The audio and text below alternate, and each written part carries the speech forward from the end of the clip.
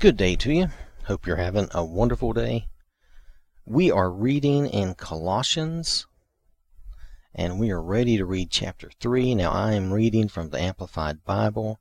At the end of chapter 2, Paul was teaching that if we have died with Christ, if we have been baptized into Christ, then we do not need to live as if we are living in the world and submitting to rules and regulations such as do not handle this, do not taste that. These sound like all things from the law.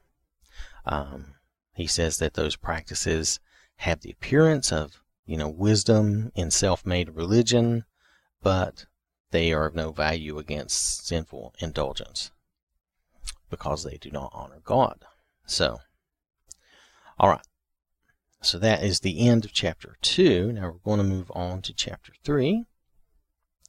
Therefore, if you have been raised with Christ to a new life, sharing in his resurrection from the dead, keep seeking the things that are above, where Christ is seated at the right hand of God.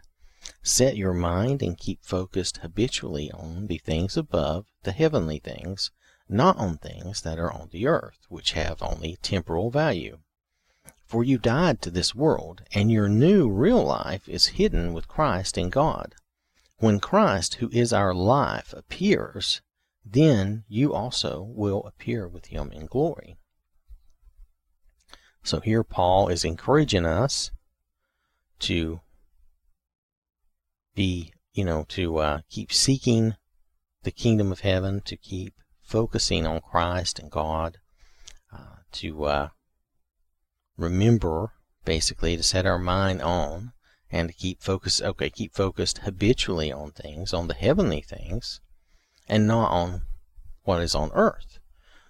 Because we don't want to be so focused on earthly things. Yes, we do have to do our daily mundane things. We have to do that stuff. But we don't want to be so focused on those things and think these things here are so important, when they're really not. What's really important is our life in heaven, our life with God, and our life in Christ. That's what's important. And when Christ is our life, in that, when he comes, we're going to have, when he returns, we will have that second life. We will be with him and the Father. So, and that's part of what he's speaking about here. But this really goes hand in hand, if you remember, where Jesus says, seek first the kingdom of heaven. Seek godly things, follow God, and you will be on the right track. Now, in following God, we still do the things we're supposed to do here. We're not ignoring our family and, ignoring things here. We still have that responsibility, and we need to take care of those things. But our focus always is on the Lord, realizing that the Lord is near, the Lord is here with us always, and he is there to help us and guide us and lead us into the right ways and to make the right decisions. And we should keep our focus on him so that we do things correctly and follow through on the things we're supposed to do in this life. So we're going to continue on with verse 5. So put to death and deprive of power the evil longings of your earthly body with its sensual, self-centered instincts, immorality, impurity, sinful passion, evil desire, and greed, which is a kind of idolatry, because it replaces your devotion to God. And it's true, anytime we put these other things, these evil longings, these other things, greed, and we do sometimes have evil desires or or immoral desires. These things can become a type of idolatry if you always give in to them and follow them and let those become the important thing in your life. Because of these sinful things, the divine wrath of God is coming on the sons of disobedience, those who fail to listen and who routinely and obstinately disregard God's precepts. And in these sinful things you also once walked, when you were habitually living in them without the knowledge of Christ. But now rid yourselves completely of all these things: anger, rage, malice, slander, and obscene, abusive, filthy, vulgar language from your mouth. Do not lie to one another, for you have stripped off the old self with its evil practices, and have put on the new spiritual self, who is being continually renewed in true knowledge in the image of Him who created the new self, a renewal in which there is no distinction between Greek and Jew, circumcised and uncircumcised, nor between nations, whether barbarian or Scythian, nor in status, whether slave or free, but Christ is all and in all. So believers are equal in Christ without distinction. So it doesn't matter if I'm the high school janitor or the sewer worker or the garbage man, or if I'm the president of any country in the world. Doesn't matter. Make it whatever you want. So it doesn't matter what your status is. If you're in Christ, we're all equal in Christ. We're all equal in spirit. So we should put to death and put away all these sinful things. They are part of our old life. Now, it takes time. It's not something that's going to be instantaneous, okay? Don't want you to get the idea that poof, magic bullet and it's all gone. But as we learn and see these things in ourselves, especially these things most of these things are fairly obvious: anger, rage, malice, slander, obscene language, don't lie to one another. I mean, these things are fairly obvious. We clean these things up, and we get rid of that. And then, two, we have to back up and realize that we don't want to, be given in to these other evil desires, self-centered things that really we replace our devotion to God with our devotion to ourselves and to what we want. We don't want to do that. And it's not that we haven't done that in our lives. We have. But as we grow, once we're baptized, as we grow in Christ, the reason he talks about being renewed is that we should be, to be continually renewed, we should be reading our Bible, studying our Bible in some manner. Even if you're listening to it, that's fine. But we should be studying our Bible, renewing our minds every day with some portion of God's Word, thinking about that. We should be listening to songs of praise. We should have our focus on godly things, not that we ignore our duties here, but to reinforce the fact that, hey, we can perform our duties here. We can be happy about that, and we can be thankful to God for all that He has done and all that we have. But we can continually renew our mind and grow in Christ while we do these things. And it doesn't matter what our status is. Like I said, now, however we are, when we come to Christ, no matter what our condition is, no matter what our job is, what our status in society is, that doesn't matter. That's another thing when he talks at the beginning of this and he says, focus on the heavenly things, focus on the things above. Don't worry about this earthly status and all that. That's very temporary nonsense. It comes and goes even in our lifetime. So imagine what a little minuscule thing it is in all of eternity. All our accomplishments here, while they're nice, they're good. There's nothing wrong with accomplishments. Don't get me, wrong on that. But they're super relatively meaningless in the scheme of eternity and what's really important. And really true. If you just think about it, a lot of accomplishments pale in comparison to the impact you can have on helping someone or doing something nice for someone that really helps them out. Those are the accomplishments that are so important, that mean so much more. And I hope I don't feel like I'm off track, but I do feel like maybe I've gone on a little long. But you get the idea. We should leave the old man behind, and the old man is our old life and our old habits and our old instincts and our old actions. And we should put on these new Christ-like actions, and we should be continually improving ourselves to be more like Jesus. And the more we focus on him, the more we will want to be like Jesus, and the more we will continue down that path. And that's a very good thing. All right, so moving on, verse 12. So as God's own chosen people, who are holy, set apart, sanctified for his purpose, and well beloved by God himself, put on a heart of compassion, kindness, humility, gentleness, and patience, which has the power to endure whatever injustice or unpleasantness comes with good temper, bearing graciously with one another, and willingly forgiving each other if one has a cause for complaint against another. Just as the Lord has forgiven you, so should you forgive. Now this is all very simple. You'll notice Paul is really teaching the same things that Jesus taught already. And he's saying put on a heart of compassion, kindness, humility, gentleness. This is the heart of, this is basically the heart of Jesus, and patience.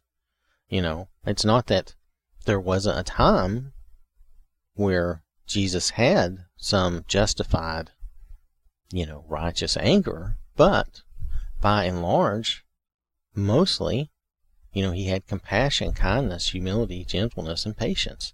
Now, did he not go toe-to-toe with the leaders of the Jews to correct them? Yes, he did. He really did. He stood up to them. But that doesn't mean that he was, you'll notice every time he's talking to them, he's just telling them the truth. And he's being a little blunt. But he was never being, how would you say, he wasn't just, the conversation didn't just fall into insults and slander. And you know what I mean? He did it in a godly, correctly way, using the Word of God and explaining to them, what was wrong.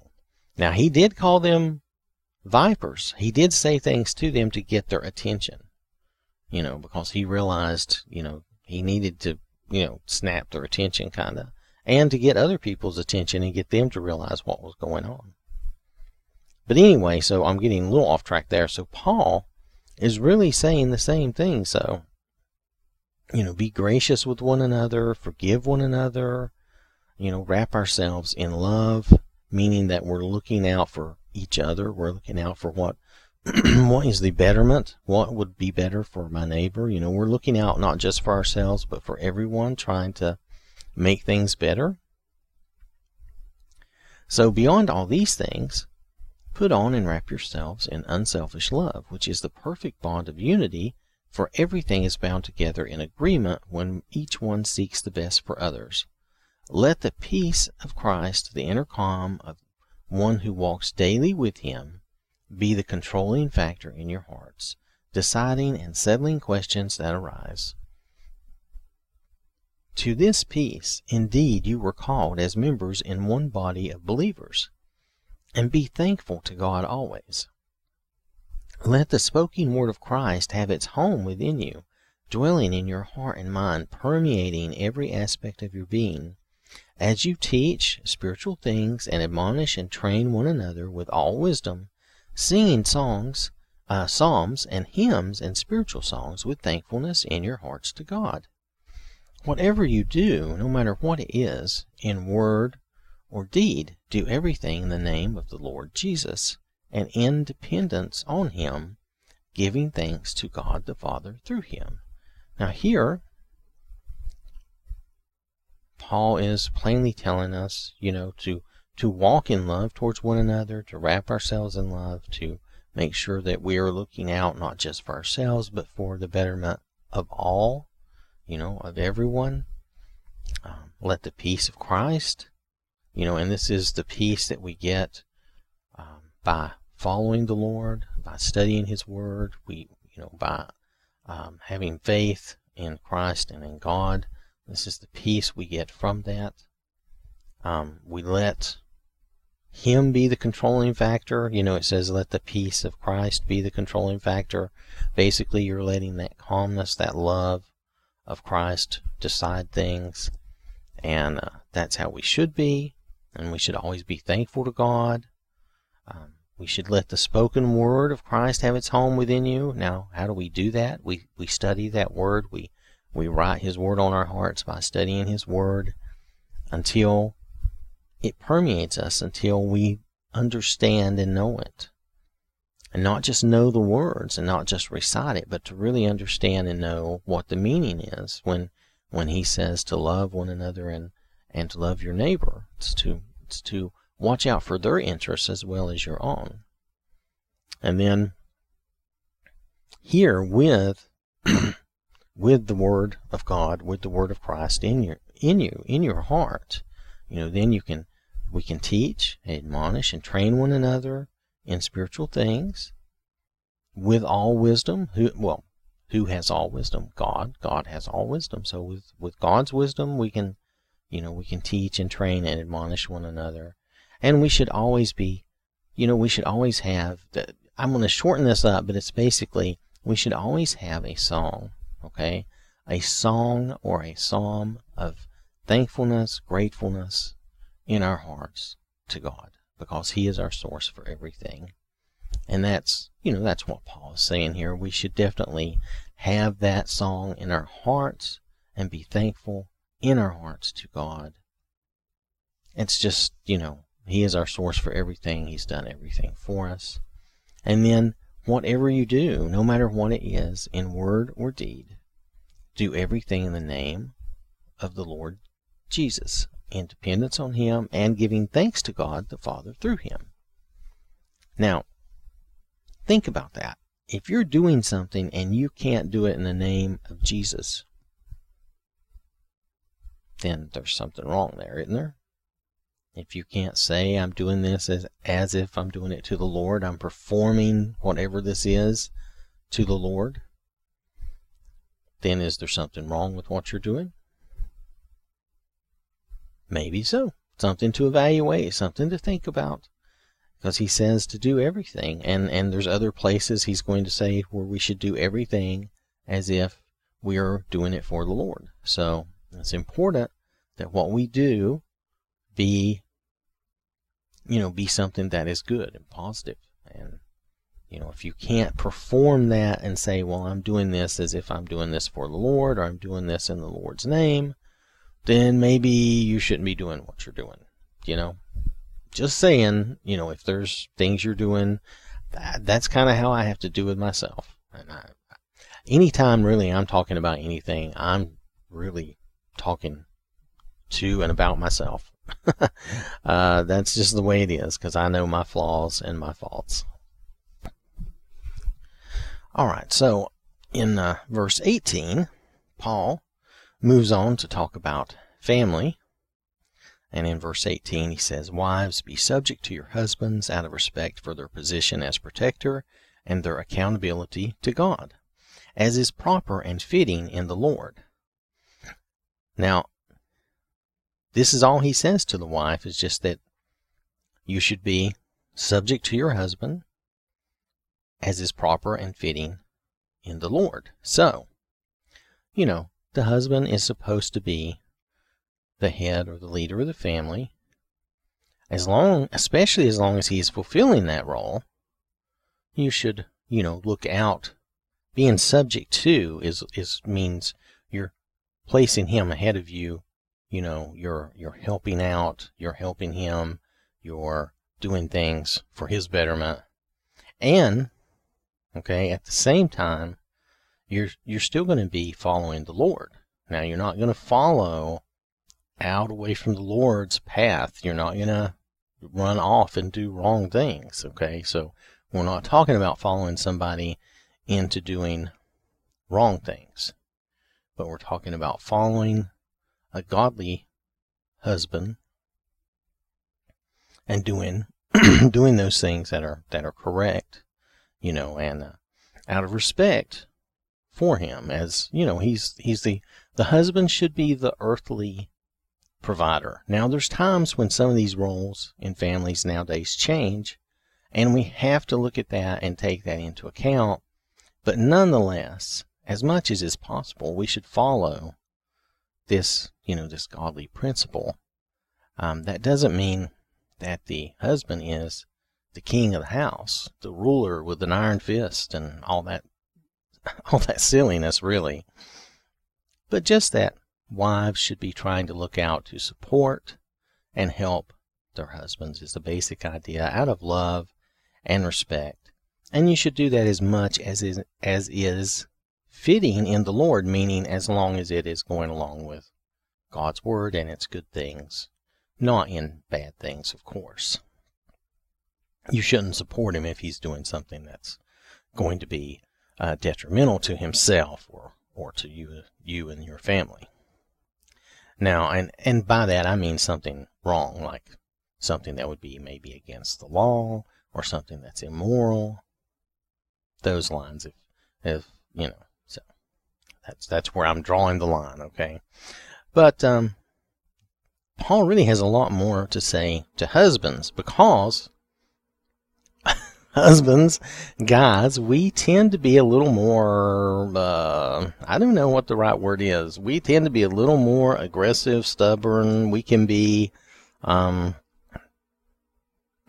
difficult. So, in verse 19, he says, "Husbands, love your wives with an affectionate, sympathetic, selfless love that always seeks the best for them. And do not be embittered or resentful toward them because of the responsibilities of marriage." Now, this is kind of a short sentence, and we could say it just as, "Husbands, love your wives and do not be embittered or resentful toward them." But there's a lot here in that we should love our wives, and we know that it's stated elsewhere, we should love our wives as Jesus loved the church. Jesus gave everything for us as the church. He gave everything for us. He sacrificed it all. And we need to be able to do that for our wives. We need to be able to say, okay, we're doing these things. We're looking out for their betterment. We're trying to make their life better by what we're doing. And the same goes actually for your children as well, your family. You should be, whatever you're doing, whatever you're working at, whatever you're doing, it should be something for the betterment of your family, and you're putting your wife and your children before yourself and moving forward. Not that you never do anything for yourself. I mean, you can definitely have those times where you need to do something for yourself, but we need to stay focused as the head of the household, as the leader. We need to stay focused and make sure that we're doing the right thing, setting the right example, and getting things done properly, looking out for the others. Sometimes even when they don't understand it, but that's what you need to do. Verse 20, Paul continues. Oh, well, he does say, and don't be embittered or resentful. In other words, don't resent the fact that that responsibility is yours. That's being a leader. Jesus plainly showed us and told us, being a leader is being a servant to all. So our responsibility is to serve our family, to take care of them and make sure they have what they need. That's it. That's our responsibility. That's our duty as a leader. That's it. You don't lead by bossing everybody else around.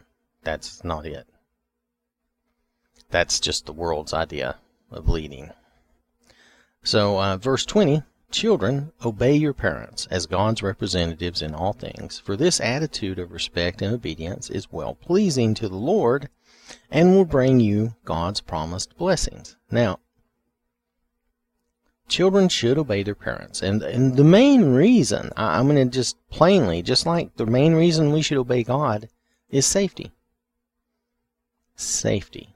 Plain and simple. It's the rule of, hey, don't run out in the street. You're going to get hit by a car. It's like, whoa, stay here, little guy, little girl. Stay with me. Stay with mommy. Stay with daddy. Don't wander off. I don't want you to get injured. I don't want you to get hurt. Follow me. Stay with me. Here, let me hold your hand. Okay? That's the same, and that is the same idea with God and us.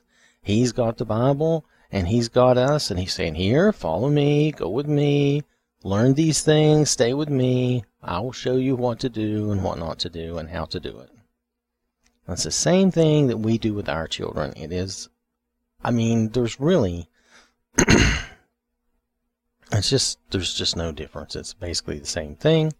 So children should obey their parents because their parents should be looking out for them and taking care of them. Now, notice that this is very general, very normal statement. We're not taking into account every little deviation of things and all those, rhetorical questions and the situations, the hypotheticals. We're just saying in general, this is how it should be, because normally your parent is going to be looking out for you and taking care of you, and you need to obey your parent, especially the younger you are. Now, as you get older and become an adult, things are different then. You don't have to obey your parent through your whole entire life. That's not the idea. Even God doesn't force us to do anything. We have free will. But when we're young and our parents are watching after us, we do need to make sure that we mind them so that we're staying safe and not, getting ourselves hurt. Now, verse 21, fathers, do not provoke or irritate or exasperate your children with demands that are trivial or unreasonable or humiliating or abusive, nor by favoritism or indifference. Treat them tenderly with loving kindness, so they will not lose heart and become discouraged or unmotivated with their spirits broken. So, again, he comes back to the father of the husband and says, look, because we have that tendency, to be we can be a little stern, we can be a little, gruff. We can come off the wrong way, or we can just be irritated ourselves and be too harsh. I'm sure I've been too harsh at times, but he's telling us don't provoke or irritate or exasperate your children. And you notice in the Amplified, it's saying, don't be demanding trivial, unreasonable things. Don't be doing things to humiliate your child or be abusive, and not to have favoritism. You need to be consistent and treat your children the same. And notice he says treat them tenderly with loving kindness. So we do need to be consistent and treat them properly, but we need to treat them out of love. Now, to be fair, love does teach certain things. You have to teach them not to do certain things to keep them safe. That's just the way it is. You can't have them running up and throwing their hand on top of the stove and getting their hand burned up because they're not listening or paying attention. So there's a certain amount. Love has to be honest too. It has to be true. So you have to be willing to tell them the truth. And as they get older, and you're going to tell them the truth sometimes when they don't want to hear it and they don't want to accept it, but you're going to say, well, it's not that you're being mean. It's just that you're saying, look, that's wrong. This is incorrect. We're following God. We're following the Bible. That's an immoral thing. We don't do that. Now, and as they become an adult, you still, out of love, you tell them honestly. Now, they can still choose to do whatever, and you, as their parent, should still love them. But you have to realize that you can't control them once they're that age and they're on their own and they're doing their own thing. You need to allow them, to do that, to have that freedom, just like God does us. But anyway, so fathers, we need to make sure that we're not, not being too harsh, not being extreme. We don't want to break their spirits. We don't want to hurt their feelings and damage them emotionally in ways, That's just not right. We don't want to do that. So we want to be careful how we speak to, how we punish, how we discuss things with them. We want to make sure that we wait and do that when we're a little calmer. If you bite their head off over something that's trivial, and don't be afraid to come back later and say, "Look, I'm sorry. I'm human too. I was mad." Don't be afraid to apologize. There's nothing wrong with setting a good example by showing your child that, yes, I can apologize when I make a mistake. There's nothing wrong with that. So then he moves on, and in verse 22, servants in everything obey those who are your masters on earth, not only with external service as those who merely please people, but with sincerity of heart because of your fear of the Lord.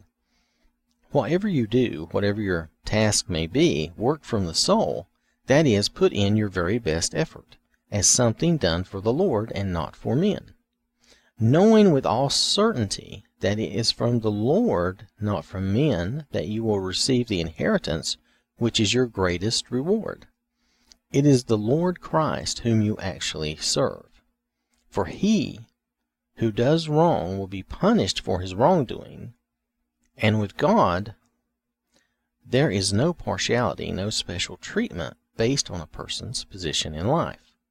So here, the best way to relate this today, and some people will say this relates to slaves, but it really doesn't. It's really a matter of there are always those of us who work and do jobs and serve other people. So he says servants. Now, and we should obey our bosses, those who are that we're working for, and we should put forth our best effort in our job and do the best we can, realizing that we are the Lord's and that we should be doing everything and working as if we're working for the Lord, putting forth our best effort, and knowing that we'll get our real reward, the greatest reward, from the Lord, and that's more important than the earthly reward. Though, however, putting forth your best effort and working and doing a good job, that has its own rewards. It does, even here on earth, and that's a good thing. So he's just making sure that we understand that we actually serve the Lord in everything. So in everything we do, we should put forth our best effort, and realize that God does not think any less of you, no matter what your status is in society, than he does of the president or the king or whatever you want to call a ruler. He thinks just as much of you, no matter who you are or what you're doing. He loves you and cares about you just as much as those people who, are in control, supposedly, or are the leaders. So that's important to remember that, and to be thankful for the ability that God gives you to be able to work and do a good job. That's very important. So that is the end of chapter 3, Colossians 3. So I want to thank you for listening. Hope you have a wonderful day. And remember, God loves you.